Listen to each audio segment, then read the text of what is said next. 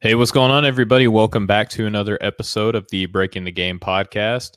And joining me as he does, every time is fellow co-host Austin Carr. How's it going, Austin? Doing good, man. It's a good day. We had a finals closeout game last night. The Lakers won. It makes me happy. So, Oh yeah, I know that you woke up a champion this morning, and I woke up still a loser. So I mean, one of us still got going on what we want, right? But congratulations to you and your Los Angeles Lakers. This is a big victory. I know that you probably couldn't be happier considering the circumstances that surrounded the team basically since the last offseason, right? Mm-hmm. Yep. Yeah, definitely. Well, good definitely deal. Excited. Happy to see them win. Happy to see LeBron James get that fourth finals MVP. I know we're going to talk about that quite a bit, so I won't go into that too much detail right now, but can't be more excited. Yeah, sure. Well, I mean, today is basically just a recap for you watching or listening now or later, right? We're just going to be recapping game 5 and 6, go over our initial thoughts for both games, and kind of from there, probably just be talking about what a lot of people are talking about. What does this win do for the legacy of certain individuals? And guess what? It's not just going to be LeBron James, although he will obviously be included. And, how does this impact the Miami Heat, if at all? So with that being said, Austin, do you want to go ahead and lead us into the Game 5 recap? Yeah, for sure. Game 5 saw, a back and forth battle between Jimmy Butler and LeBron James. Kind of went head to head, pretty much the whole game. And the Heat were able to come out on top in Game 5, 111-98. So actually, the final score wasn't even really that close. Was kind of surprised at that. Jimmy Butler, stole the show. He had 35, 12, and 11. 5 steals, 1 block, played, I think, all but like 90 seconds in the whole game. And Duncan Robinson, finally had one of his big 3-point shooting games. He hit 7 threes. He had 26 points.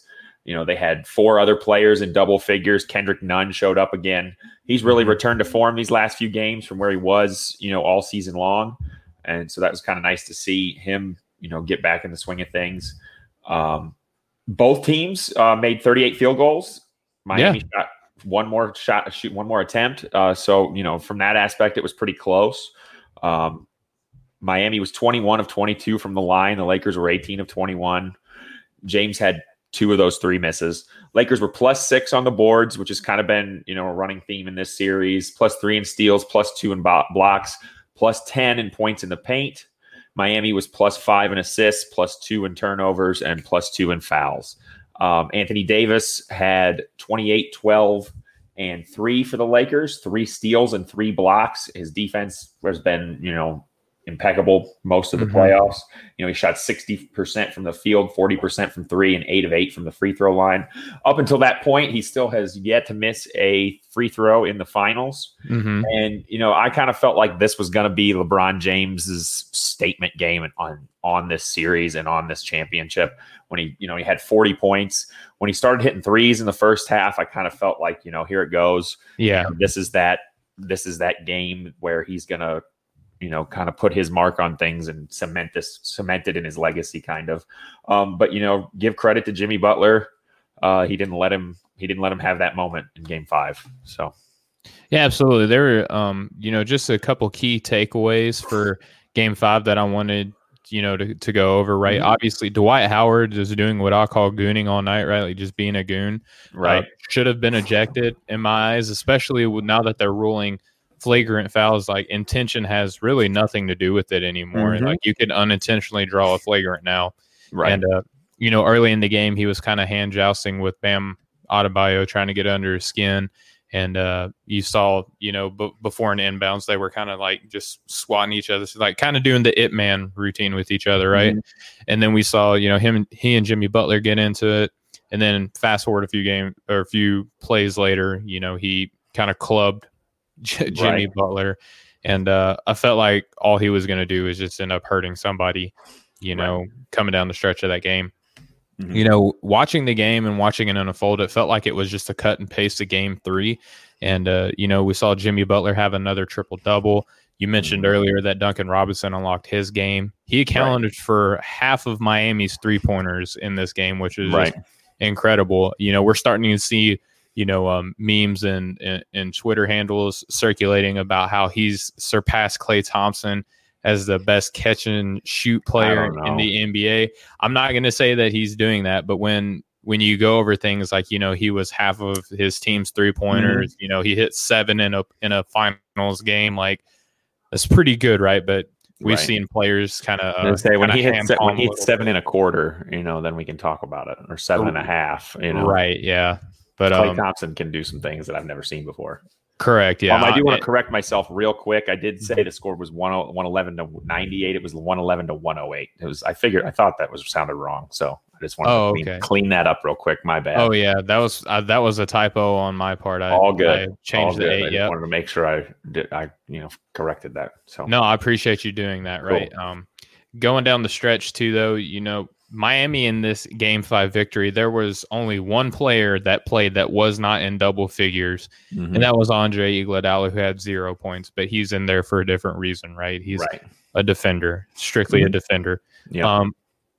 The next point I want to make is that LeBron James had an amazing game, right? And at this point, even at the conclusion of Game 5 and a loss, I don't know how you make the case for anybody else for Finals MVP, right? If the Lakers did close it out, obviously if the Heat were to, come into Game 6 and then force a Game 7 and win, obviously it's Jimmy Butler's, right? But I don't think you can award Finals MVP to a losing player against LeBron James, who, if you were ever going to do it, would have been the one. Correct. Yeah. So you can't do that to LeBron James, right?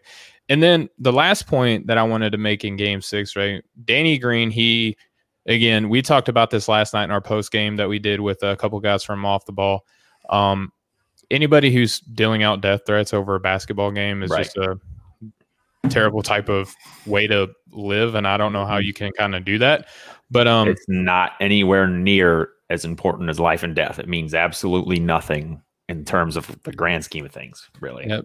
And I just want to say to my buddy Dre checking in for the show, just, hey, what's up, Dre? Appreciate the love and support, brother. Appreciate the love and the support. But Danny Green was 37% from the floor that night. Alex Caruso was 33%. Kyle Kuzma was 30%. Playoff Rondo was 14%. Dwight Howard and Markieff Morris combined for 0 of 3. Outside of LeBron James and Anthony Davis. And then all of a sudden, KCP is starting to get a little bit more shine than I thought that he was being neglected of. Right. Outside of those three, who do you turn to? And those questions were answered, a good bit in the next game, Game 6, Austin, where we had Goran Dragic return to last night's victory for the Los Angeles Lakers over the Miami Heat. Goran Dragic did return to play. Impressive. It was very impressive considering it was a plantar fascia injury, which a lot of people, including myself, were skeptical that he would come back at all. Me too. Even if he wanted to, but he did make the return. If anything, I felt like it would be just like, he came out there for a minute to kind of maybe, pick up his team spirits or something, or give him something, to kind of rally around, something like an emotional uplift or something, but not really actually be able to contribute the way he did. Yeah, absolutely. And we mentioned about how up until this point, Frank Vogel's been kind of stubborn with his lineups and adjustments, at least with his rotations, defensive schemes and things like that. He's done a pretty good job, right? But lineup wise and rotation wise, he hasn't really been kind of, he's been reluctant to make any decisions as far as changing his rotations. Right. But I think he finally heard me, because I'd been clamoring for Caruso to be in a starting lineup. And then in Game 6, the closeout game, he not only starts over Dwight Howard. Howard only plays in like 2 minutes. He's like playing like into the rotation minutes, like blowout minutes. And I wasn't expecting all of that, but I did think that Caruso should have got the start over Dwight Howard. What did you think about, Vogel adjusting his rotation for this closeout game? Well, I was surprised to see it, but I do think it worked. I think it was a good move. I think one of the things I'd kind of talked a lot about was how the Lakers had kind of been living behind the 3-point line the last few games, and that's not really their game.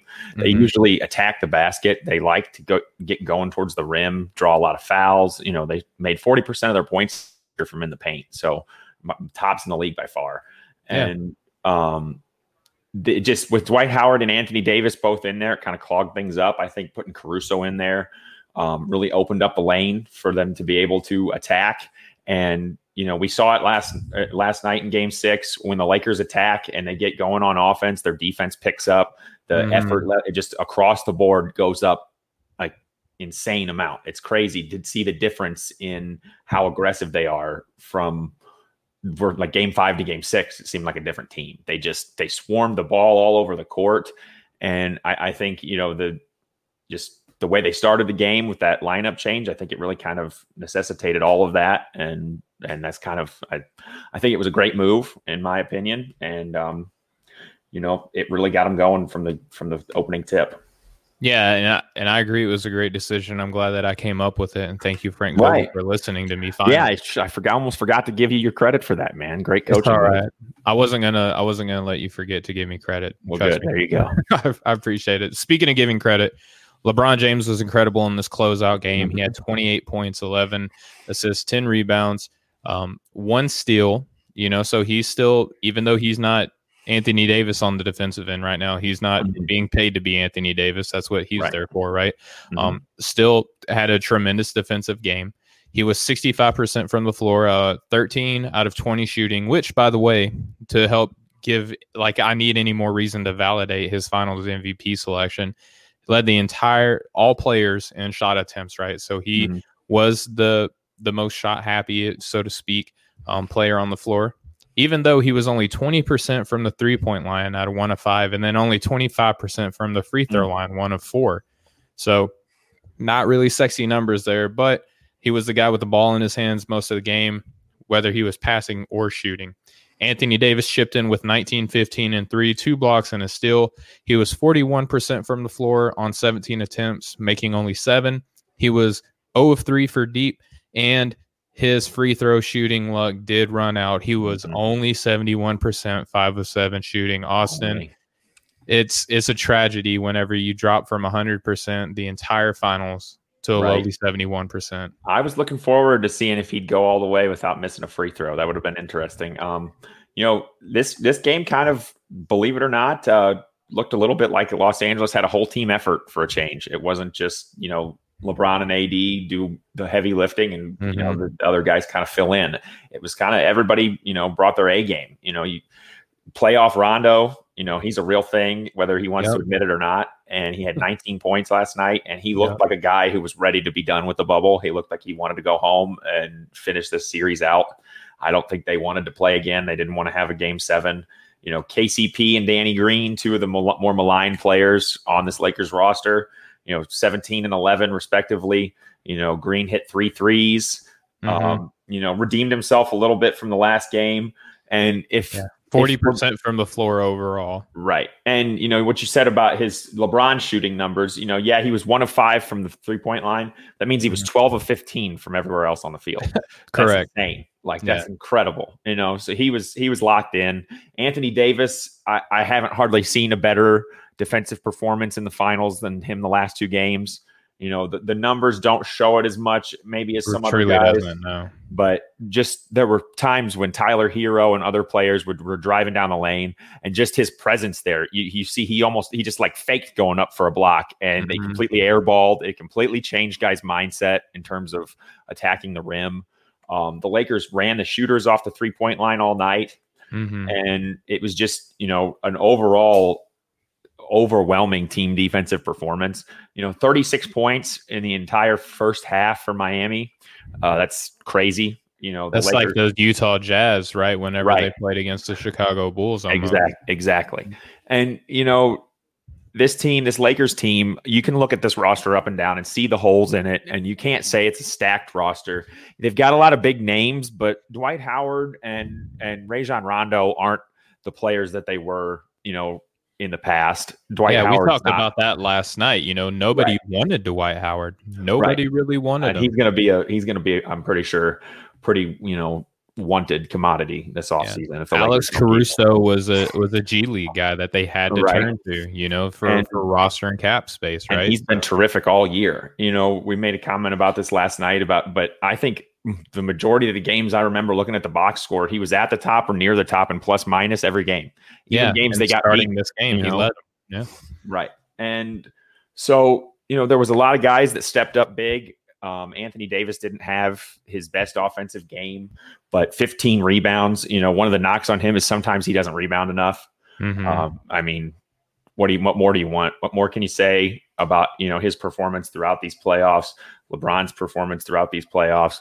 The one thing I did want to kind of go back a little bit on game 5 and mention was when you said about Danny Green missing that shot.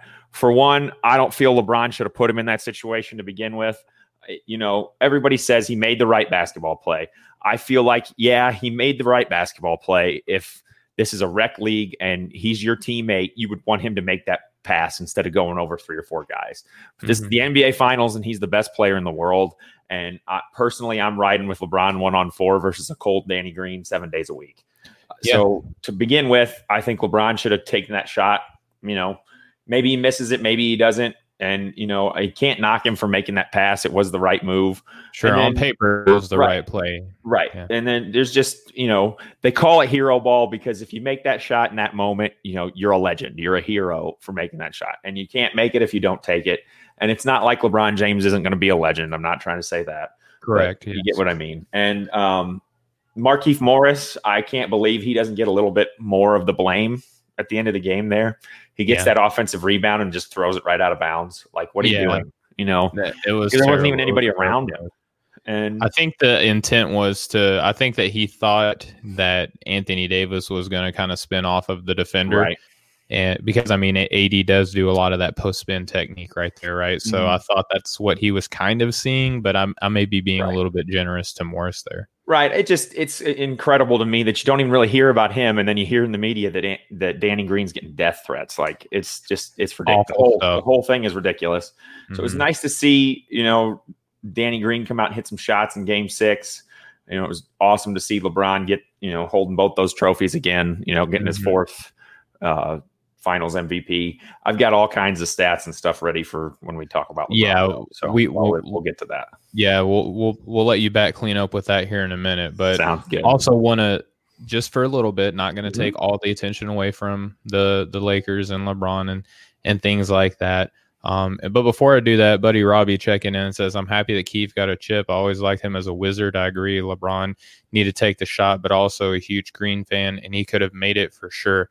I agree with that. And we've gone over the numbers ad nauseum. When he was 30% shooting for the entire finals and 29% shooting of the Western Conference Finals, it's kind of hard to justify giving him the ball to close out a game, right? Right. I also understand that Frank Vogel should get a little bit of that blame too, because I understand you are putting a lot of faith in your guys. You're probably trying to, stoke his fire, give him some confidence, things like that.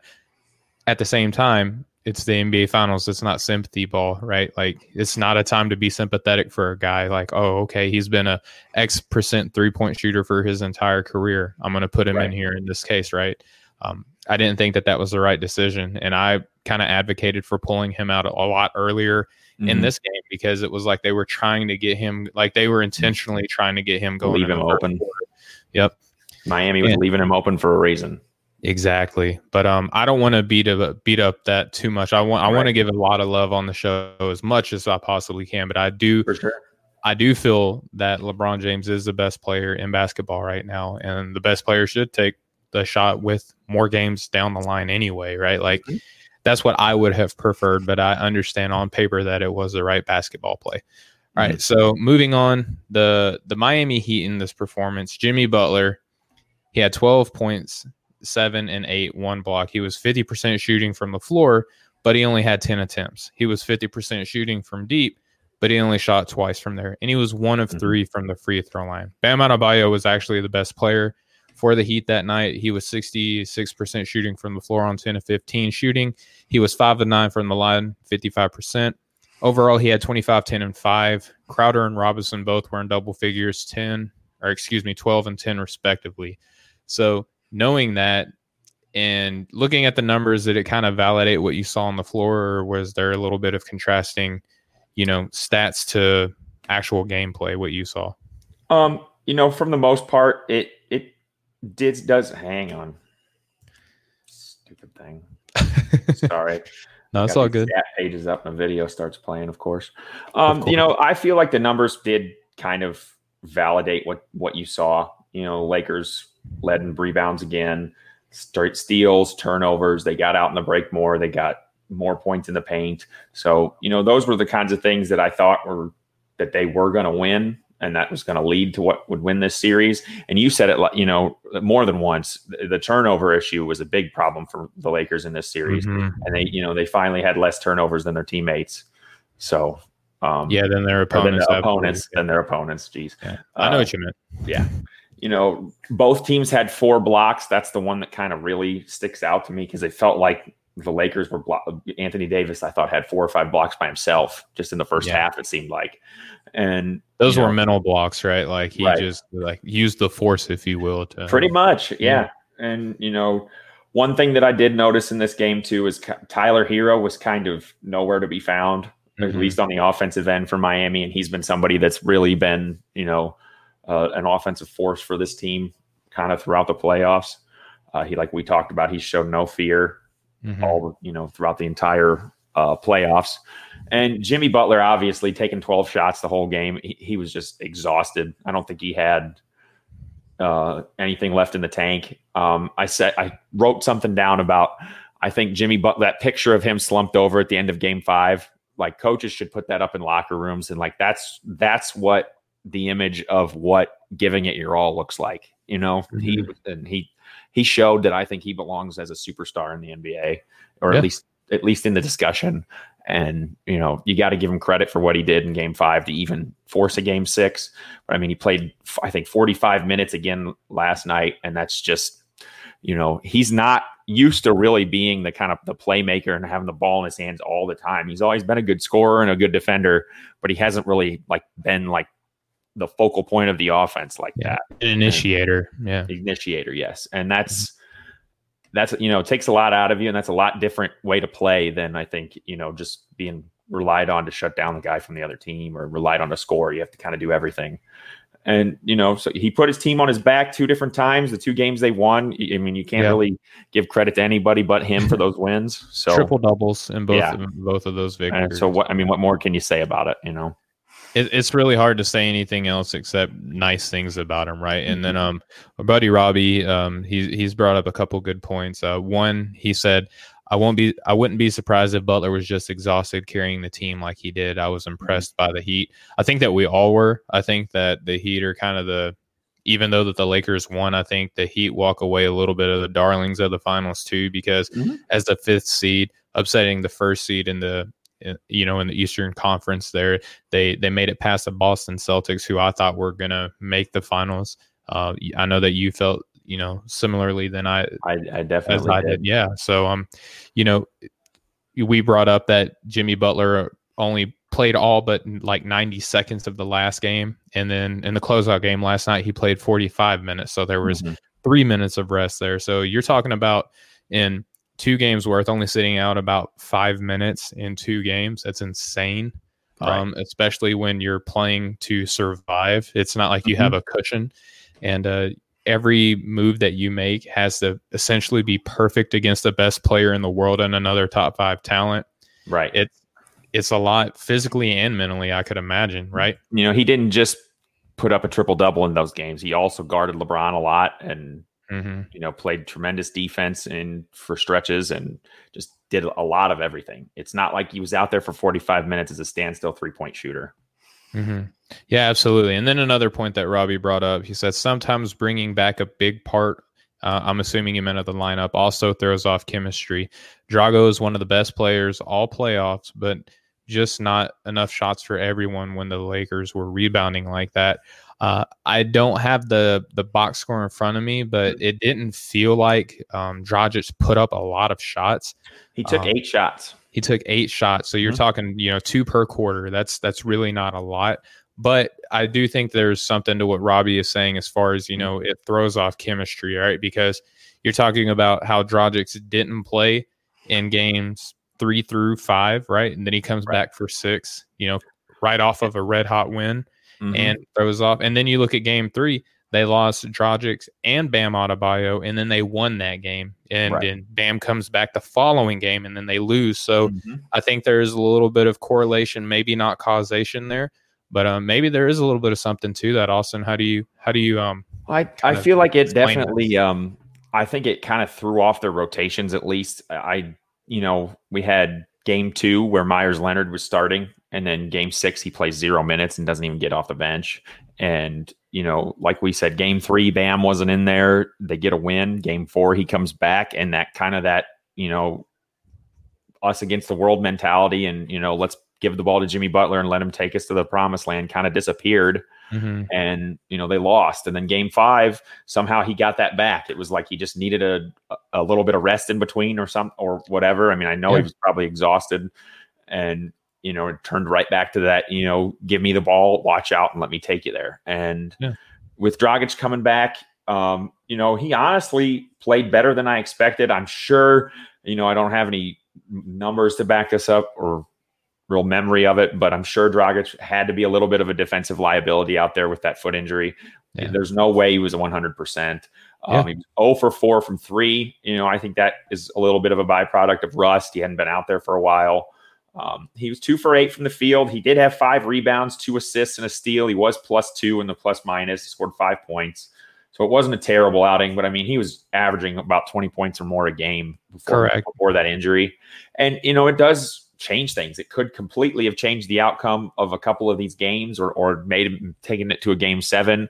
I think ultimately, though, you can't blame injuries for 1, and 2, the Lakers, regardless of who was healthy and who wasn't, had the 2 best players in this series, and 9 times out of 10, you're going to win with that. So and let's remind everybody that the Lakers were without Avery Bradley and DeMarcus Cousins. So it's not like the Lakers granted they had adjusted for that the entire playoffs.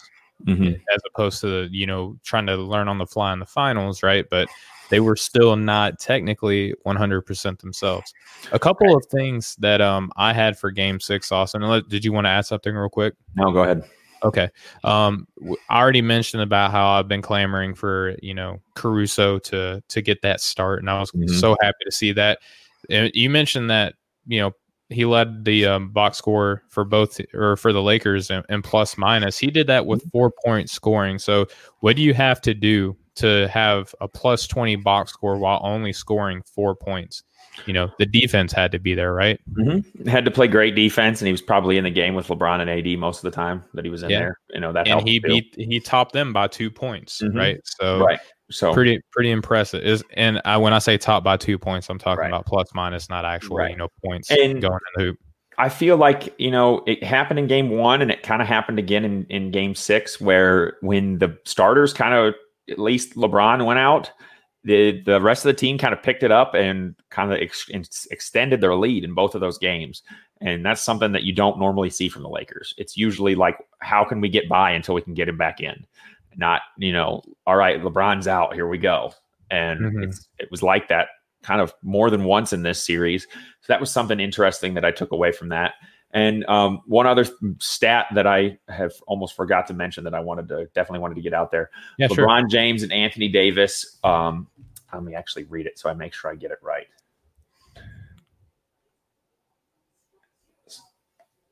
Where is it?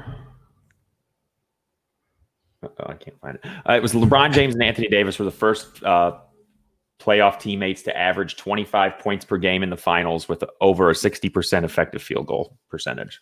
First time teammates have ever done that in the finals. So pretty incredible. Thought that was pretty awesome. It showed how efficient they were in the series and how dominant they were. And it surprised me when you told me that LeBron took more shots in the playoffs than anybody else. Didn't expect that, just because it seemed like every game he was just, like 13 of 18, 12 of 15, 14 of 20, just so efficient. Well, I was speaking specifically for game 6. Now I have to go, but I meant just for the closeout game that he led everybody and shot attempts. Maybe for that probably makes a little bit more sense then. Right. But still, he did have the ball in his hands a lot, and it was impressive how efficient him and AD both were in this game. I think one of the big things that people who were trying to say Anthony Davis deserved Finals MVP is that he is so efficient And, Mhm. it just showed LeBron actually was equally just as efficient in this series too. So that was pretty incredible. Yeah, absolutely. And I think that if you looked at games 1 and 2, that's when I was kind of saying I would actually have AD as my finals MVP Mm-hmm. because he was, scoring better and more efficiently. He only trailed LeBron in points in game 2 by 1 point, and then game Right. 2 he was up by much more. And Mm-hmm. his defensive responsibilities are a lot more larger than LeBron James. But from game 3 on, like you couldn't make the case for anybody else on the Lakers, Right. obviously. And then the only way that you could award Jimmy Butler is if they won, and neither of those things actually happened, right? No, they did not. Yeah. So Buddy Robbie again, he's been great. Kind of chiming in through the show. Really appreciate the support. Yeah, He appreciate said the love, man. this has been a great breakdown. I'm excited to talk about it myself tonight. And then he also said, I was never really a big LeBron James fan before this run, but I really was impressed and happy they did it for Kobe. I was a huge Laker fan back then. I've shared my thoughts on this a lot. I've never really been a big Kobe fan up until close to the end. And I'm kind of seeing the same thing with myself with LeBron James. This is the first time that I actually found myself rooting for him. Right. And again, I'm not going to get into a big philosophical debate about, what makes a hater and what doesn't. I would say that I've been critical of him. I think that would be a fair assessment.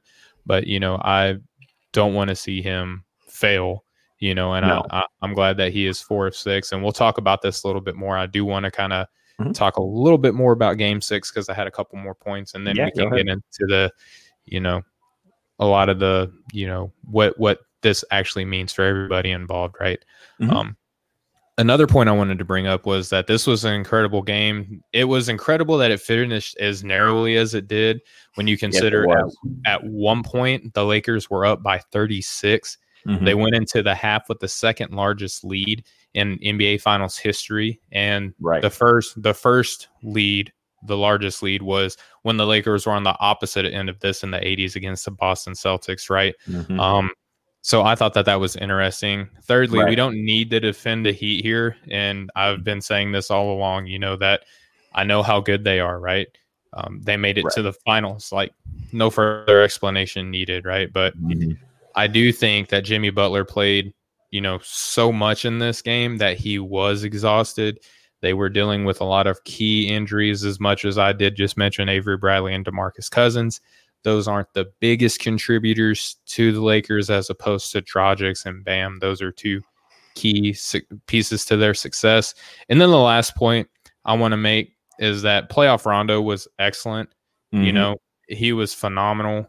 But outside of him, I mentioned in game 5 that the Lakers only had 3 players 40% or better in scoring. Well, in this game, if you count Dwight Howard's 1-for-1 shooting that he did to, kind of close out the game, they had 6 players that were above 40%, right? So they doubled that.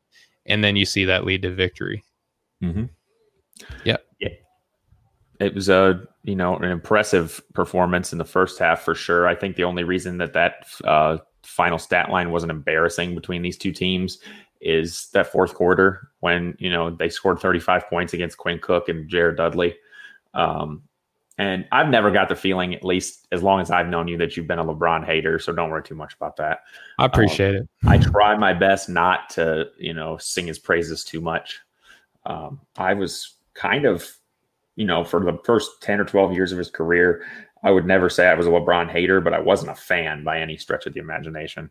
And it definitely changed for me, I think, in 2016 when he came back from 3-1 and beat the Warriors, incredible performance right then. It was kind of, I remember when he had that big block and won that game, and they won that game.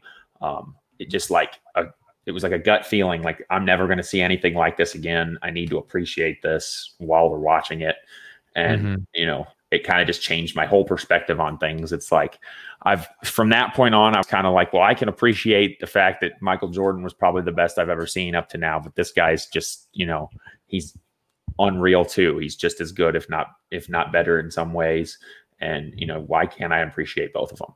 And so that was just kind of that defining moment for me there. The things about that you said about Game 6, the first half, it was just incredible. I mean, at one point they were up 36 points. You don't see that in the NBA Finals ever. I mean, the last time I think it happened was when Jordan did it to the Utah Jazz. Yeah, and it's just an uncommon thing to see how much time they were filling on the broadcast with, stuff about, this is going to be the Lakers' 17th title and their 4th championship. I mean, it's very rare that you see a closeout game that decidedly over with at that point. So that was interesting as well. Yeah, and Robbie has been a great guest here on the show all day. He said that he used to be a full-on hater, obviously being a Wizards fan, and he reports on a lot of, DC-related sports topics. So please go check out his stuff on the Hill Sports. But sure, yeah, and he said that MJ was his favorite too, and that started to change with the Warriors, like how you were mentioning too. Mm-hmm. Now, it's to the point now to where if someone tells me that they have LeBron James as their GOAT, and my buddy Chris LeBron of the Off the Ball Network was with us last night in our post-game analysis, and he said the same thing that I'm going to just start echoing too. If he's your GOAT, I have no complaint. Like, I'm not going to argue with you because it's a lot closer. 4-6 is a lot better than 3-6, right? 4 Finals MVPs, first player to ever do that on 3 different teams. Really 4 if you evaluate how different those Cleveland Cavalier teams were. Like if you wanted to dig a little deeper, it was essentially 4 different teams that he has competed on. It's just phenomenal the amount of accolades that he has. 2nd in playoff points, 4th in playoff rebounds, 2nd in playoff assists, 2nd in playoff steals, 2nd all time in playoff triple doubles.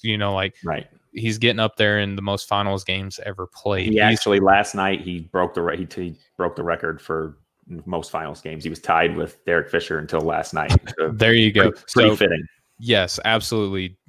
Has played the most finals games, and you would like to think that he's far from over in that area too. So he's going to start, leaving margins in a lot of these all-time, records that he has. But I still have MJ as my GOAT, and kind of what Stephen A. Smith was saying on First Take this morning. I don't know how you or some of our audience feel about Stephen A. Smith. I don't agree with everything he says, but this morning he was saying, "Oh no, what an insult! I have him as the 2nd best player of all time." So much hate, right? So much hate. I hate him so much that I have him over, 99.8%. Magic Johnson and Will Chamberlain and Kareem. Right. And what does it for me are the defensive achievements that MJ had. There is something to be said. That's something to be said about three-peating twice. That just the degree of difficulty to not only do that, but play in a time where you didn't have a lot of free agency movement. You didn't see, and I'm not criticizing player empowerment, but I'm saying that staying in one location, and then when there wasn't a lot of movement to his team, really, like, sure, Dennis Rodman, Tony Kukoc, Steve Kerr, but you didn't have like your Miami Heats forming up due to free agency. Right. You didn't have your, what I mean? Like, and again, I'm not trying to criticize. I'm just telling you my explanation for why I still have MJ as the GOAT. But if you were to tell me, and you did, that LeBron James is your GOAT, I can't argue that. And I have said this, on social media a lot. I'll go ahead and say it again publicly here, put it in the ether. If LeBron James repeats, and it's funny, I mentioned this last night, and Magic Johnson on First Take was basically saying the same thing that I've been saying. If he repeats next season, he's up there with MJ. I'll go as far as to say he will take over as the GOAT in my eyes. If he repeats next year, he will, in fact, be my GOAT. What do you have to say about that, Austin? That's a fair assessment. I agree with you 100%. You can't really fault anyone for picking one way or the other, but I do want to put it out there that, much love to Kobe, Kareem, anybody else. It's LeBron or Jordan. Like, I don't want to hear any arguments really for anybody else at this point. It's really those two to me, and then everybody else. I just think, a couple. You mentioned a lot of the stats that I wanted to bring up about LeBron, and it just, it goes to show how many of them there are that I even have more. He's played in 55 NBA Finals games, so roughly 3/4 of an entire NBA season he's played in the finals. Or one of the seasons that we had this year, basically. You know what I basically mean? the number of games that they played this year. He's played in the finals, 55 games in the finals. To compare, Jordan, he didn't ever lose, so he didn't go to as many, but he played in 35 finals games, which is a lot. LeBron's been basically in 3 full 7-game series more than Jordan played in the finals. So that just adds to the fact that it's year 17, and if he's slowed down at all, it's almost not noticeable. Yeah. Maybe he doesn't get up quite as high on those dunks anymore, but it's not like he needed to. It's not like he's struggling to get up. It's not like he can't get up and down the court. Yeah, he didn't need to get as high as he had in the first place, really. Exactly. Right. So. It was great for those photos like that, alley-oop with him and Dwayne Wade. It was great for, the magazine covers and stuff. Of course. But this is the first time we're getting to see what it looks like when a player does gain all this knowledge and experience and round out their game to this level without losing any of that athletic ability. Yeah, when the mental and physical mesh, it's never really happened. Not like this. No. And in the finals alone, he averages 42 minutes a game, 28.4 points, 10.2 rebounds, 7.8 assists, 1.7 steals, and 0.8 blocks. He shoots 48% from the field and about 35% from threes, a career 73% free throw shooter. He's played over 2,000 minutes. Way to gloss over what he averaged in this finals for the free throw line there. Oh, well, no, can't do everything. Can't really can't all across the board. You can't. And it's free throws. Like he's scored about 1,500 points, 561 rebounds, 430 total assists. He's had almost 100 steals and almost 50 blocks in his career. Believe it or not, in the finals, I guess it makes sense since he has lost more finals than he's won. His plus minus overall is actually a minus 86. That's kind of surprising to me. But just playoffs overall, my big determining factor between Jordan and LeBron is kind of the overall body of work, and it's already pretty close, if not in LeBron's favor, and he's nowhere near being done, I don't think.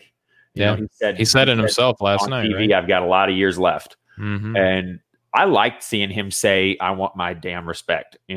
Excuse my language, but I just was quoting what he said. Yeah.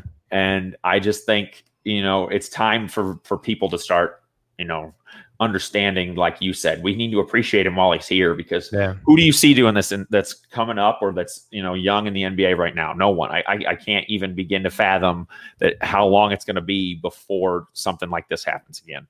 When I was a little kid and my dad told me about those Celtics teams that went to all those finals and how, Bill Russell made it to the finals 11 times. And I was like, he made it that many times. There's no way that's ever going to happen again. And here we are, and now it's real. It's a reality.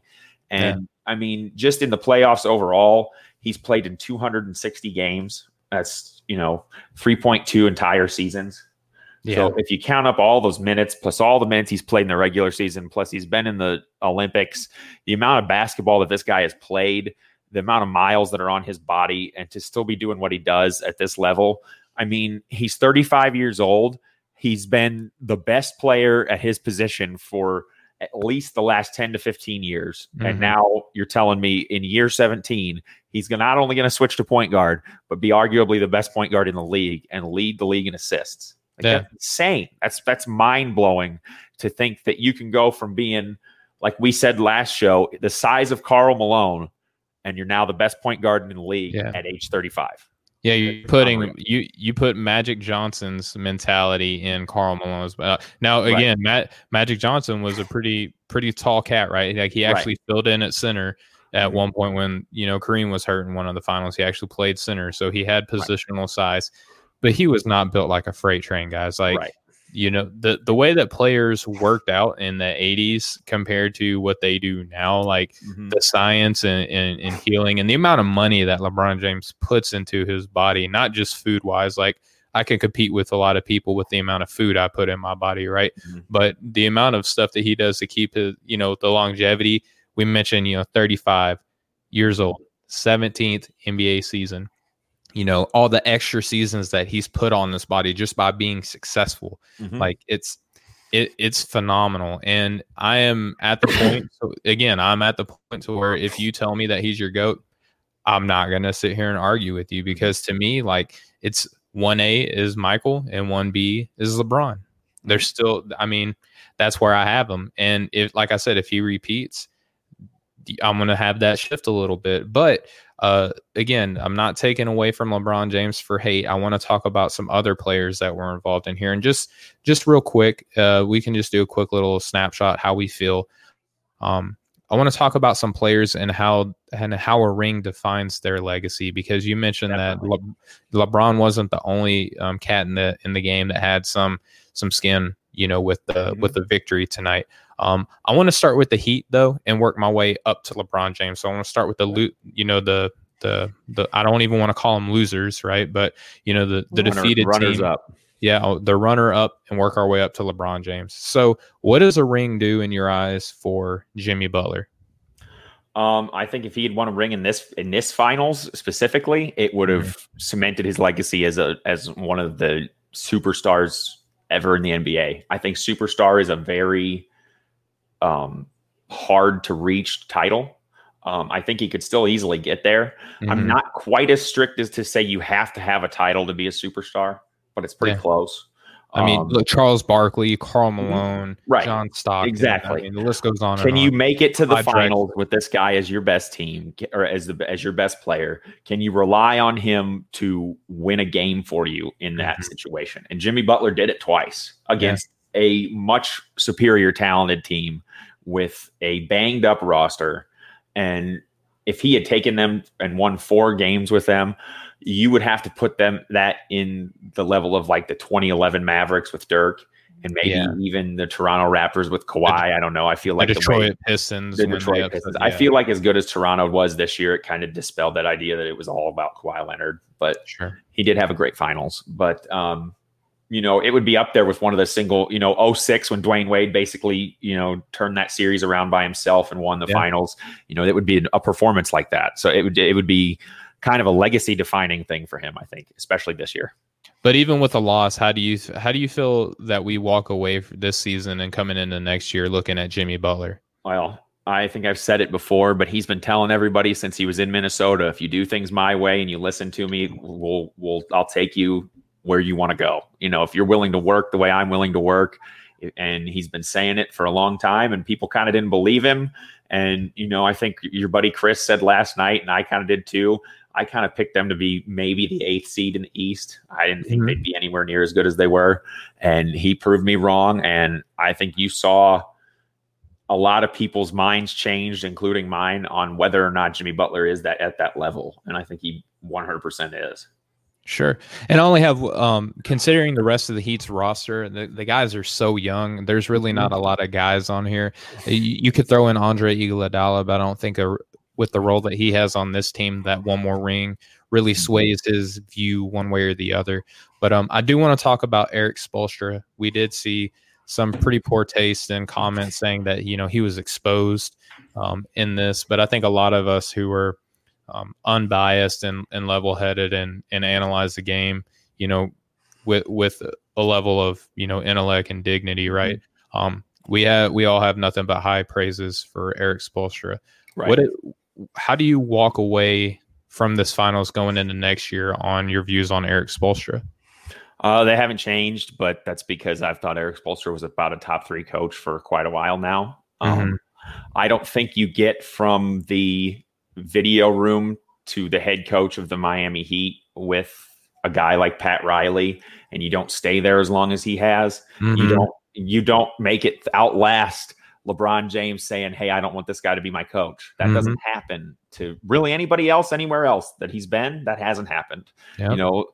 Luke Walton. I mean, Luke Walton might be the worst head coach in the NBA, but that's neither here nor there. But Luke Walton, David Blatt didn't have a chance to survive. David Blatt didn't have a chance to survive. Tyronn Lue won a title with LeBron, and nobody gives him credit for it. You know, but in Miami, you don't really hear that about Eric Spoelstra. It's not like, oh, LeBron. No one really talked about LeBron being the coach of that team.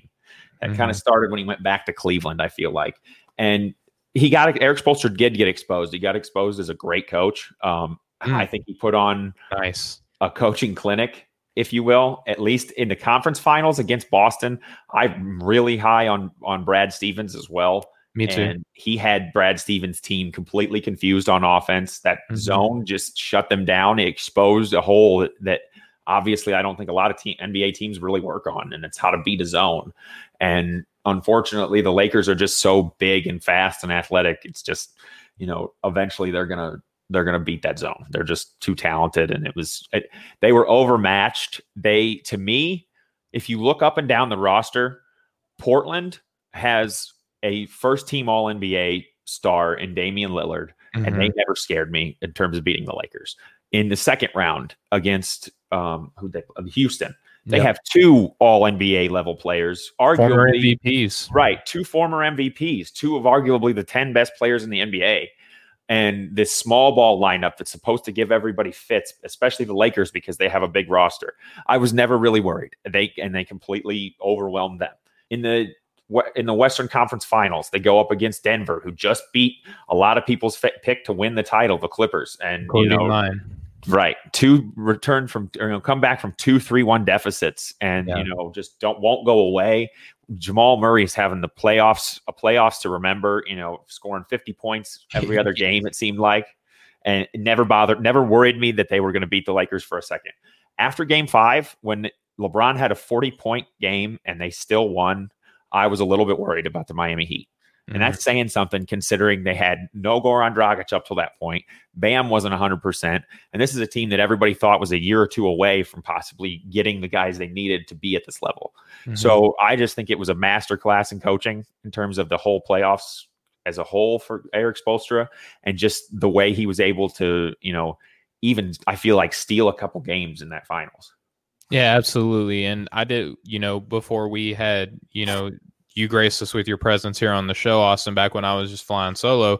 I did a early season, kind of who my top 3 and bottom 3 coaches were. And I had Eric Spoelstra even then in my top 3. I still obviously, after this performance, think the world of Eric Spoelstra. When you look at, yes, the first season without LeBron, they had to retool their lineup, obviously, because the philosophy with LeBron used to be, before this season, was that you surround him with a bunch of spot up shooters. A lot of them are older. You get rid of all your assets in order to get the team that he wants and keep him happy, so he stays, right? So when LeBron leaves, it's really hard to win with a bunch of past your prime spot up shooters and no one who can create offense for themselves or others, right? So, it took a little bit for Miami to get back into the swing of things, but, with an old Dwayne Wade coming back from Chicago still and helping them make the NBA playoffs and things like that, it's just, and you saw Josh Richardson kind of get developed enough to bring in a guy like Jimmy Butler, to where Philadelphia can say, yeah, we'll part ways with Jimmy Butler because we have Josh Richardson coming back. Like, not only did Miami, evaluate a guy that they really wanted in free agency and did everything they could to get him, but they developed their guys well enough to where other teams can say, if Miami can do that, so can we. I'm not going to come into a free agency ever again and say Miami only signed X player and doubt them, because if Miami wants you, you got a lot going for you. Miami signs the right players for their system better than any other team, any other franchise in the NBA. And that's part of the reason Jimmy Butler didn't work out in Philadelphia and didn't work out in Minnesota. I think he worked out in Philadelphia, but he wasn't happy. Yeah. That's why he left.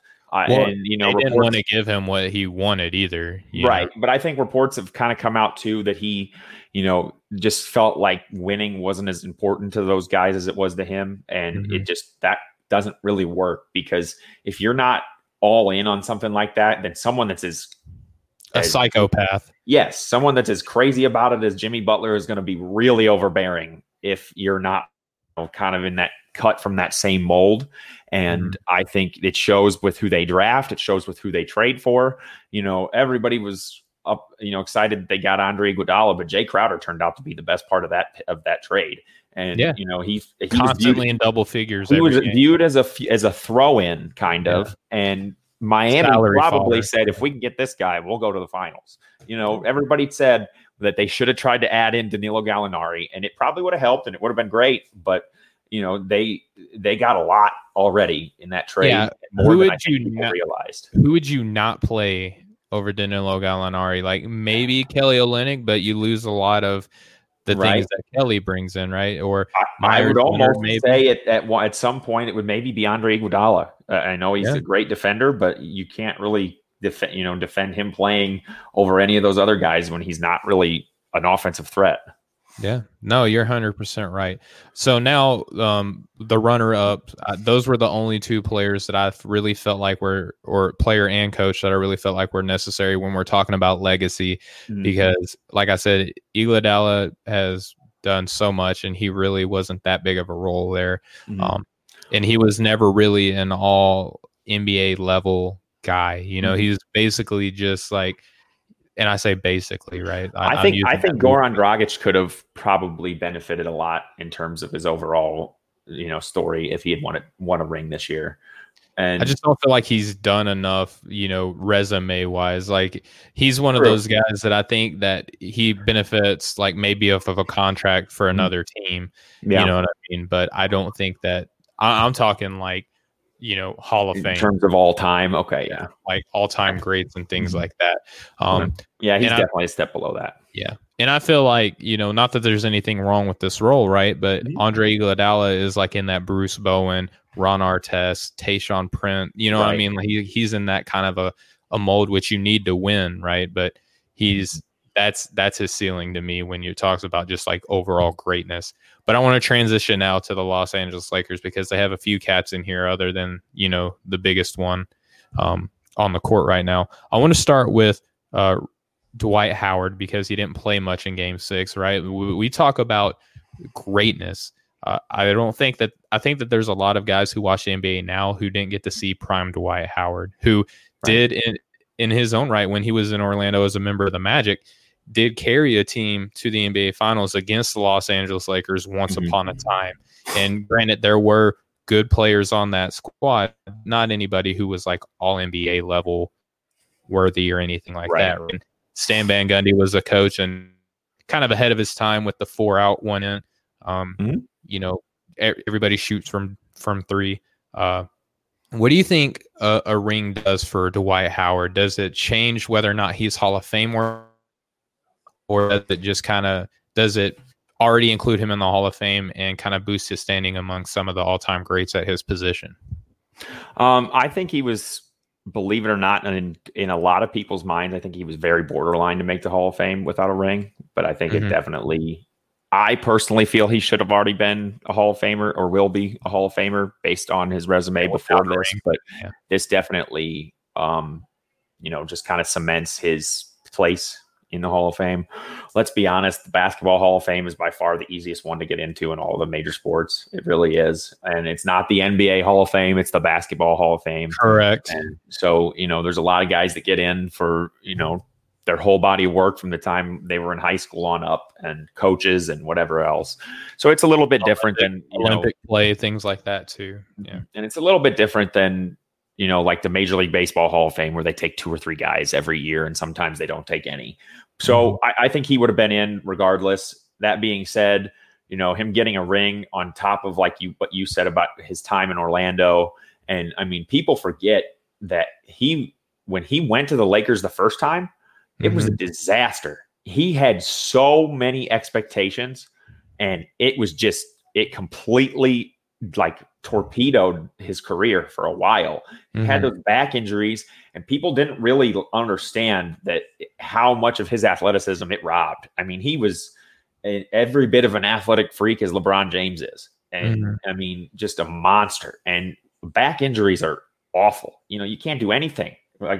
There's times where, guys talk about you can't even get up off the couch with a back spasm. And, you sometimes hear people, he had a cramp in his back or a back spasm, get up and play. Like you can't move. It's right. And, not only that, you're out there banging in the post with the biggest, strongest guys in the NBA.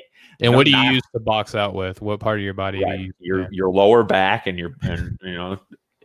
and it's a devastating injury for a big man like that. And then he went to Houston where he wasn't a good fit with James Harden. And it kind of became James Harden and him, one or the other kind of camp thing. And they were always going to keep James Harden. Of course. And honestly, he needed to be humbled, and he was. I mean, he spent time in Charlotte, didn't he? Yeah, and Washington. And Washington. He kind of, bounced around the league. Nobody seemed to want him for very long. And then all of a sudden he pops back up on the Lakers last minute because because nobody wanted to sign him. Right. And DeMarcus Cousins had that injury, and he was just kind of like the filler in big guy. And all of a sudden now he's a great teammate. He's a glue guy. And he's shooting threes. Right. And doing a little bit of everything. He's the cheerleader on the sidelines. He went from being one of the worst teammates, I think, in the NBA to one of the best. Yeah. Almost overnight. And it probably not overnight. It just, he wasn't really in the spotlight for us to really hear about it. Sure. Washington and Charlotte were yeah, towards the bottom of the league. Kind of the bottom there. So it was, him getting a ring does a lot for the overall story of his career. I think it definitely cements his place in the Hall of Fame. But for me personally, I think he should have been there anyway. Yeah, and I think that he had done enough prior to this ring as well. I just think that it goes from now him being like eventually into the Hall of Fame to probably being a first ballot, because you think the 2000s, like when he came in 04, from like 04 to like 2010 11, like he was like the center. Like you had to vote positionally, and he always took home the all first team center. Like you mentioned his athleticism, multiple defensive player of the years, multiple all-stars, rebounding champ, season after season. Even in Washington and Charlotte, he was still a tremendous rebounder. And coming into LA, just out of nowhere, he decides that, hey, I'm going to be a 3-point shooter now, right? And kind of like what we saw with Carmelo Anthony in the same season, I think it did take a little bit of humbling, because I could imagine that going from thinking that you're the best player at your position, and rightfully so at one point, to now all of a sudden, like, a team may not want you because of your personality. Like, that's got to be tough, because fairly quickly too. Yeah, because when you're wanted for your personality and your dominance and things like that, and then all of a sudden you feel like you're acting and behaving the same way, but now all of a sudden nobody wants you for that same thing. Like, that's got to be tough to deal with, right? And you could argue that Kobe Bryant, the one knock against him is that talking about psychopaths as far as wanting to win so much. Did he break Dwight Howard? You know what I mean? Like, kind of felt like he did. Because when you hear Pau Gasol talk about how hard it was to play with Kobe Bryant, and then Shaquille O'Neal, probably one of the best, is one of the best centers of all time. He and Kobe can't work it out because Kobe, thought and that he was the best player in the world. It's, Kobe Bryant went out in the media and said Shaq was fat and he wished he would have worked out. I mean, you can't and Shaq's one of the few guys that can really probably take that and really just let it slide right off his back.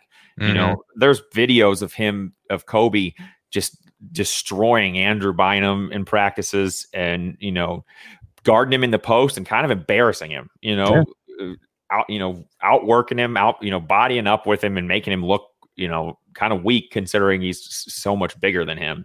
Correct. And it's just a lot of these guys, you don't think about the fact that these guys come into a profession where they're on the world stage in front of everyone at such a young age. They don't develop maturity the same way most people do. Whether or not they have to grow up quicker or they get coddled, I don't know really which it is. It's kind of it can be different. And Dwight Howard did come out of high school too, right? So beyond that, what 25 or 6-year-old guy likes being embarrassed in front of people ever anywhere? That age, I was a pretty proud guy. I wasn't the finished product you see before you, but I wasn't able to probably handle some criticism like that in front of my peers, let alone, hear about it in the news on national television.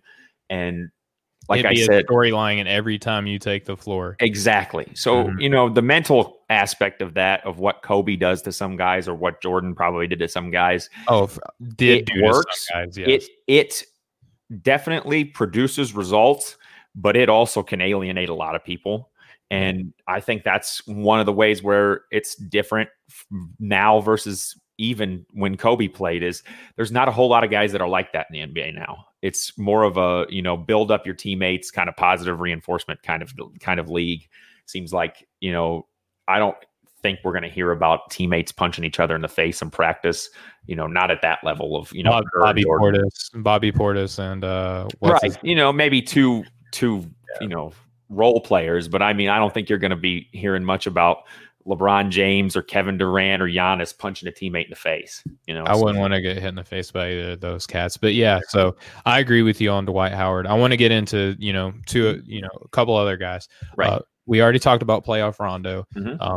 Only the second player in NBA history. I already forgot the gentleman who did it before him, but I think, to win with the Lakers and the Celtics, the first gentleman won it when he was with when it was the Minneapolis Lakers. Right. So quite a long time since we've seen, because of the rivalry, right? Like, to start in his career in Boston, to not even be considered a part of a big three, because of his age, right. but led the league in assists almost year after year after year. He was up there in steals year after year after year.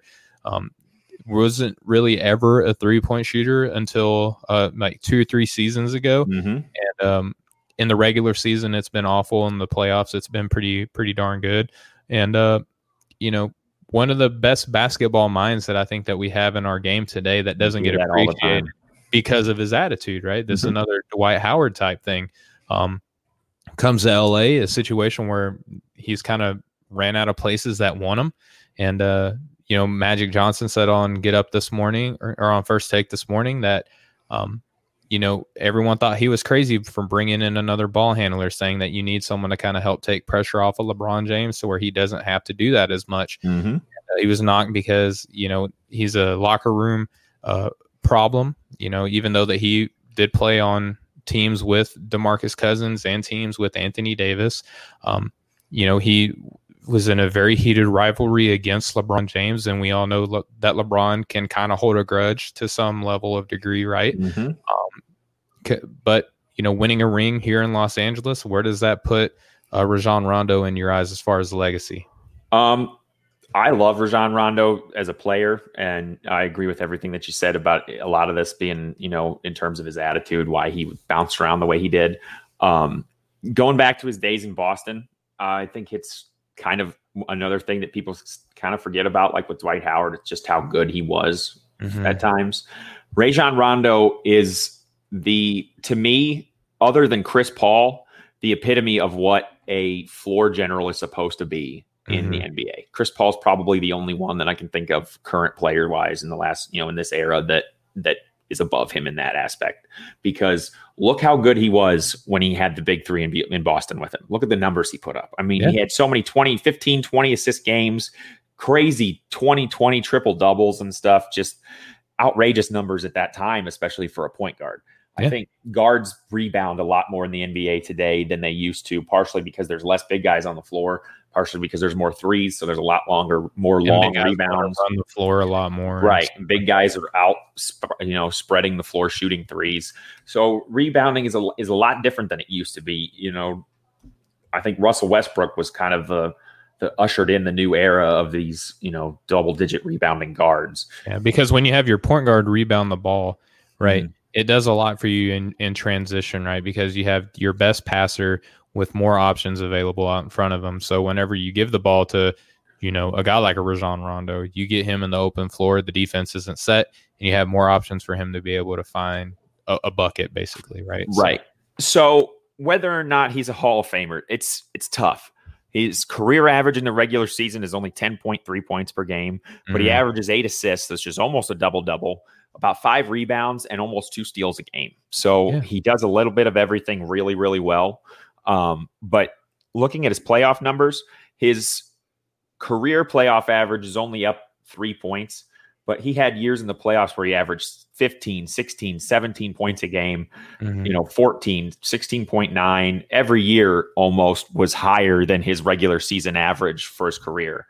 And he had 2 years where he averaged 12 assists a game in the playoffs. He had 2 years where he averaged 9 rebounds a game in the playoffs. He shows up when the lights are the brightest. And I think that's kind of what everybody really wants from anyone that they like, that they follow, that's on their team, that they're a fan of, whatever. Nobody wants to defend a guy that's a regular season monster and then just wilts in the playoffs. I mean, you hear a lot of bad stuff about James Harden. People dog him a lot, and look at the numbers he puts up. Yeah, and you're going to start hearing the same. You're already starting to hear the same things come out now about Giannis Antetokounmpo. Right. And Giannis, I think more than anybody kind of understands that, when he says, don't call me 2-time MVP until I'm a champion. It's obvious to him. He understands that these regular season accolades don't really matter if you can't even make the finals. Yeah, because he's growing up in an era where we define legacies now solely by team accomplishment. Your individual standing is solely based off of a ring, whereas some of us, where I feel like you and I kind of agree, Austin, is that like the ring doesn't make you a GOAT. It doesn't make you a Hall of Famer. What it helps is whenever you're evaluating players of similar skills, similar level of accomplishment, you have to have some way to delineate between the two, like a MJ and a LeBron.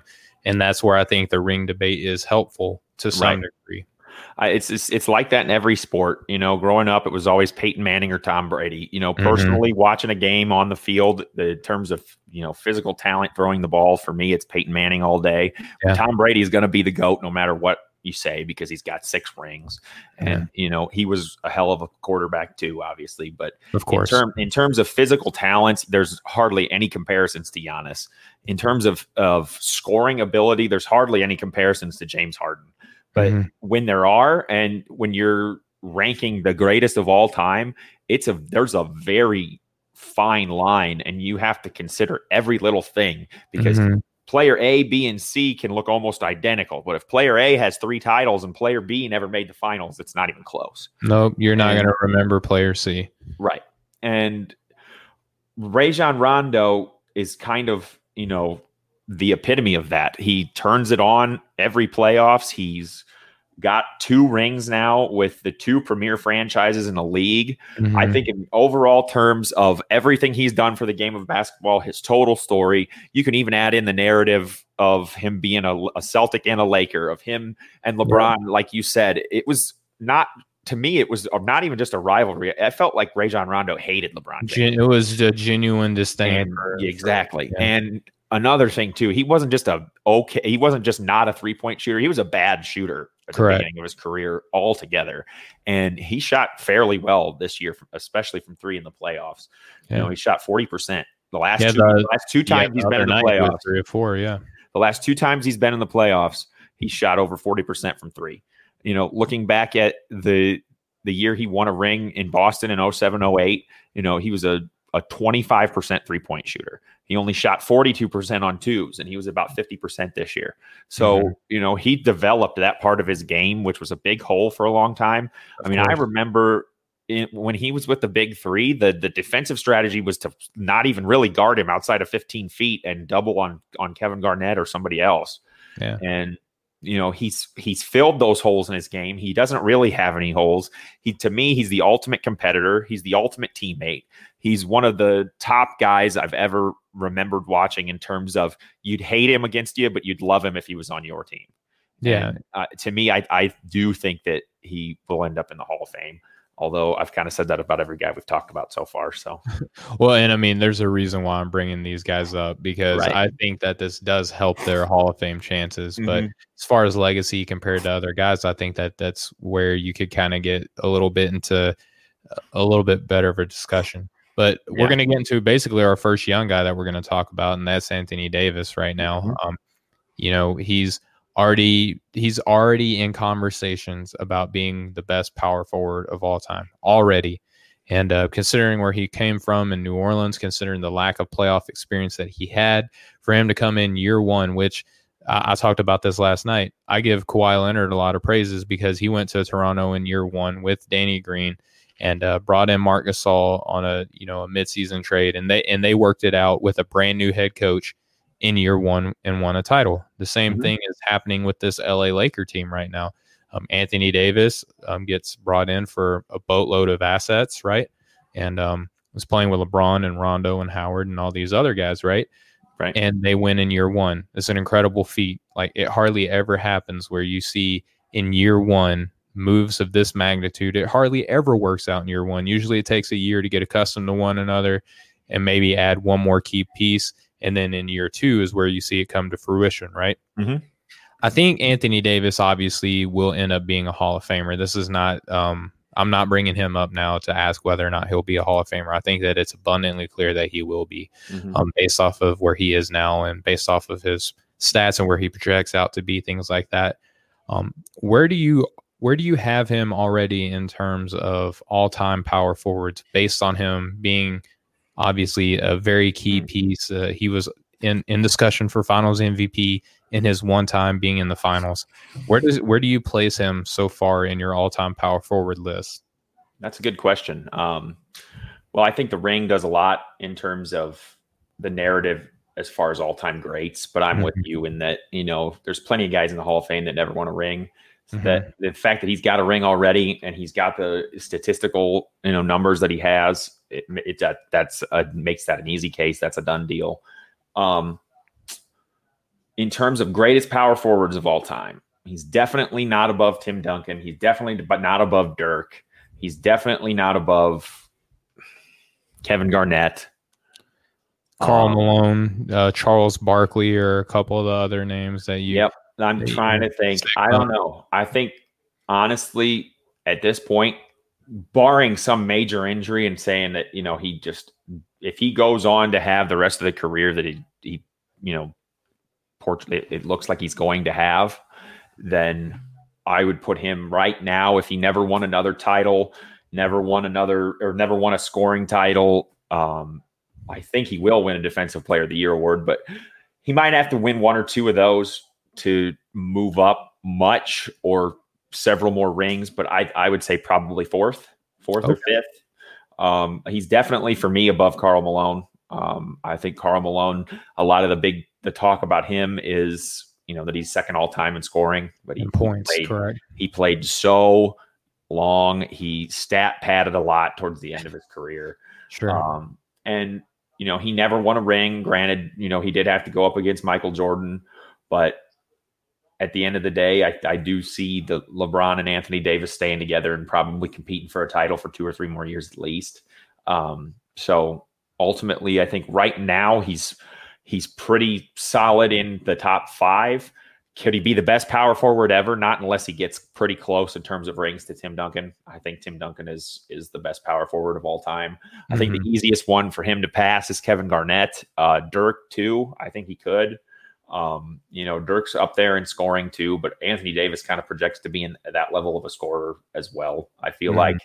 And, if he had stayed in New Orleans and the entire narrative of his career was, he was a monster. Yeah, he put up incredible numbers, but he never really led his team to much winning, then this would be a lot different. But I think having a ring already at this point in his career, it takes an immense amount of pressure off of him in terms of where his all-time legacy ends up. So I could see him being as high as number 2, realistically, in my mind. He may, he's got a lot of time left, depending on how everything goes. He could end up challenging for the number 1 spot, but that's going to take a lot of work. I think realistically, he could already be pretty close to number 2. Yeah, and I don't think that you're way off because, he's 27 years old and got his first ring. He's in Los Angeles, which is a fairly, competitive market as far as being a free agent destination. LeBron James is there endorsing the Lakers, so he's gonna, some people are gonna want to come in and get their ring too on this team on the cheap, and who knows what's in the future for him. If he with this ring, to me, he's already up there with Dirk and already up there with Kevin Garnett as far as achievement wise, because you look at the defensive teams, you look at the All NBA teams. He just made another first team this year. And I know I kind of put you on the spot and we don't have everybody's numbers in front of us, right? But I'm already on that Kevin Garnett vibe right now.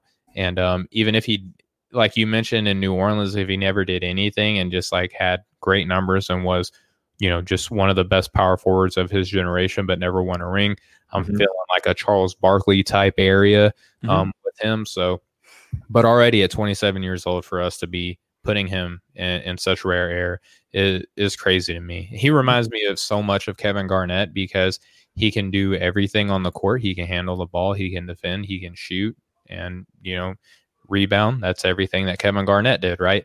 I think that he's extremely versatile on both ends of the floor, and I liken him so much to Kevin Garnett for this generation.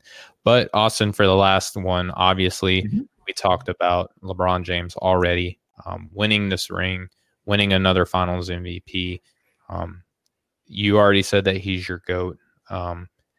How much further does this ring put him past Michael Jordan in your eyes? Can you quantify that, or does it just kind of cement that it's just more of what you already felt coming into the game?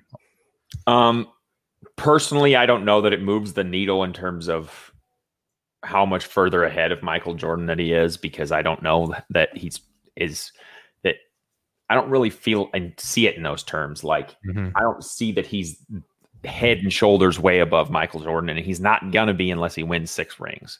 So it's a step in the right direction.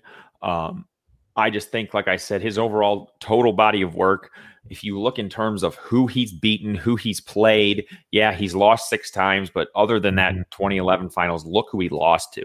Like, like you've said, arguably the greatest roster ever assembled. And then to do it in 3 different places. Michael Jordan stayed with the same team, 3-peated twice, retired in between. All that was great. He had the same coach and the same co-stars for all of that. He had continuity on that roster. While he did have a lot of moving parts, but the important pieces were pretty much the same all the time. LeBron won with Dwayne Wade and Chris Bosh. Then he won with Kyrie and Kevin Love. And now he's won with Anthony Davis. If he goes back to back with the Lakers, I think that'll do more to really, widen his lead. If he ends up with 6 titles and 6 finals MVPs, then I'll be the first to say I don't think Jordan would come close to him at that point. Because I don't think Jordan has much over him other than the scoring titles are great. The scoring titles, he does have that. And obviously he always will have that. But I think the only real argument that you can make at this point beyond that is 6-0 versus now 4-6. And the more rings and the more finals MVPs. If he ties Jordan while also going to twice as many finals, that just to me would be, icing on the cake at that point. And I think that's what he wants. I think he wants to leave no doubt in anyone's mind who the greatest player of all time is. And I think he's turned a lot of people towards that direction already, thinking that way. And, there's a lot of people like you that, I respect your opinion, and you're a logical NBA, analyst and thinker. And, what you say about him needing to win one more, I'm okay with that. That to me, I can understand that. I think a lot of people kind of feel that way. But to say that he will never pass Michael Jordan and could never possibly be the GOAT is just, it's not realistic to me at this point. And, people say he's not even the best player in the NBA anymore. And there was arguments that, Kawhi was better than him at this point, or Kevin Durant. And Kevin Durant did give him the business in the finals. Kevin Durant at one point was probably the closest thing to being better. Look at it like this. And, it does have a lot to do with the way they construct the roster around what LeBron wants. But when OKC lost Kevin Durant, what'd they do the next year? They made the playoffs. When every team that LeBron has left, they've completely fallen off, after that. There's kind of that whole, like I mentioned earlier, like right. I know that makes a difference. But he not only that, the first time he went to Miami and they immediately make the finals 4 straight times. Then he leaves Miami. Miami doesn't, falls off to an extent. I don't know for sure that they didn't make the playoffs, but obviously not a contender for the title anymore. And he goes to a Cleveland team that's never gotten out of the first round, immediately in the finals 4 more times. Correct. Then he leaves, and Cleveland's a dumpster fire. Granted, everybody but left, and Kevin Love was hurt. Yeah, and Kyrie had left before him, and there's extenuating circumstances, but I've yet to see, and we'll see it this next year, if Kevin Durant and Kyrie Irving go make it to the NBA Finals in their first year in Brooklyn. Then we can talk, and this discussion will be a little bit closer in my mind. Sure. But I've never seen anything like it where a guy, wherever he goes, is automatically either the favorite or a contender for the title, the way LeBron is. And it's just, he's the best player in the world. He's the best player alive currently, active player. I mean, And to me, this does a lot to change the narratives on social media and maybe, shut some of the haters up for a little while, at least long enough to take a breath. But Sure. In terms of overall real, where he sits for me, and I think in a lot of people's minds, it does help, but I don't think it changed anything for me. He was already where he was. And I think 5, 6, and if ever somehow beyond that makes a lot more difference than 4. Yeah, absolutely. And, obviously alluded to this earlier. I felt that one more, I think a repeat would put him there for me right now. It's still, there are more than just the scoring titles that point in MJ's favor, other than 2 3-peats also, being named the best defensive player in any year, like, to me, I think that speaks to him both sides of the ball, right? When you can win MVP and defensive player of the year, like, that's insane. And then also be finals MVP too. That's just that's rare air, right? But I think that narrowing the gap in rings obviously does help. And I don't want to dwell on this a whole lot because I know that this conversation has been out there much, specifically with LeBron. I felt like it would be, a healthy mental exercise to see like where our standings would be with, like how we mentioned Coach Spoelstra, Jimmy Butler, Dwight Howard, Rajon Rondo, and where Anthony Davis already stacks up as far as all-time power forwards already at 27 years old is nuts. Right. Hey, real quick about that. We were talking about having the numbers in front of us. Right now, currently all-time Anthony Davis's points per game is 22nd. And of all the guys we talked about, Karl Malone is the only one ahead of him, and it's by less than a point per game.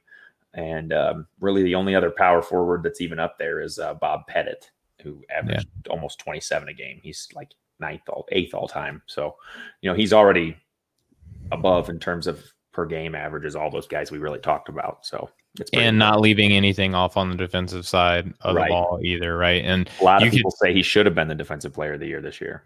Yeah. And you can even look, and that I disagreed with that. Right. But there's obviously a case to that.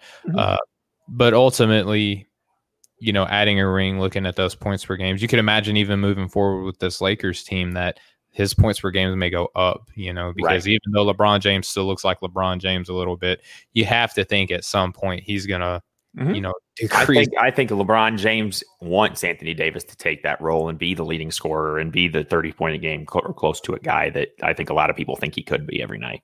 Yeah, because that saves LeBron James for, to exert all of his effort in the playoffs, right? So maybe give you, every 5th game he comes out and has a big LeBron James, defining game. But, I think that is extremely possible. I'm looking forward to this offseason, and moving forward, we're going to do a bunch of great shows as far as, the draft and, who went where and who we like coming into the next year. But Austin, this was a great episode. I really appreciate you coming on. Yeah, and, going through this with us here. Yeah, man. As always, it's always a good day when I get to link up with you, man, and talk shop. Sure. But before we close out, do you got anything that you want to kind of promote for Game Change Sports? Yeah, I just posted an article this morning about a little recap of the whole season and how, in my personal opinion, if you're going to put an asterisk in a record book next to this year, that asterisk better be because it was arguably the toughest title to win. And, you can say what you want about the bubble being pickup basketball or lack of travel or no fans. But at the end of the day, the Lakers were the number 1 seed. They got the home court advantage taken away from them. Yeah. And, and at the end of the day, overcoming, especially the fact that the Lakers won this title, overcoming the loss of Kobe Bryant in the middle of the season, overcoming a pandemic, overcoming a 4-month shutdown, overcoming the social injustice issues, having almost 4 months locked in a bubble away from your home.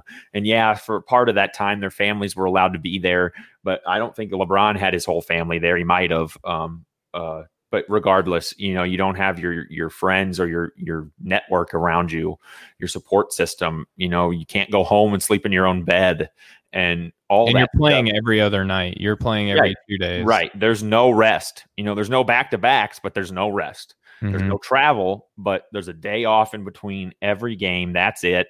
And everybody's focused on basketball. There's no real distractions.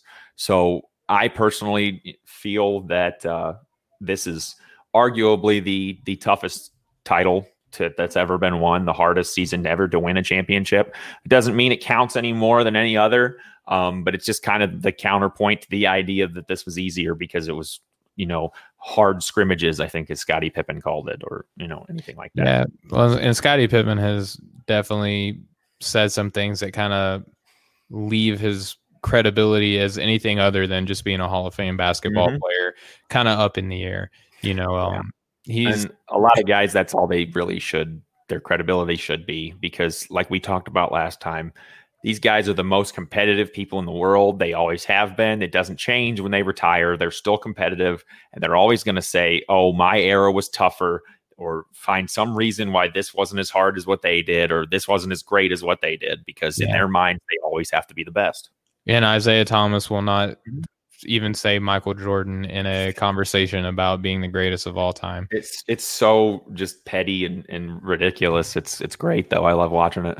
Yeah, because just like anybody else, players have an agenda and they want to push a certain narrative that helps their cause or their era, as opposed to what we're actually witnessing now, right? So, good talk, good conversation, and I'm sure that we're going to kind of have more of these moving forward. For you watching now or later, and those of you listening now or later, really appreciate the support. Really appreciate, Robbie coming in and saying what's up, my buddy Drake. Yeah, I love that. I appreciate all the comments. That made it a lot of fun. Absolutely, yeah. It keeps us going, and that's what we do this for. The show, is going to be available wherever you get your podcasts. You can follow us on Twitter and Instagram at BTG NBA Pod. There we go. And it's going to be a good time. Really appreciate all the love and support. Go check out all the great stuff that Austin and his colleagues are doing at Game Change Sports Network. Check out all that I'm doing and my colleagues are doing at offtheballnetwork.com. And we will catch up with you guys next time. Much love, everybody. Have a good one.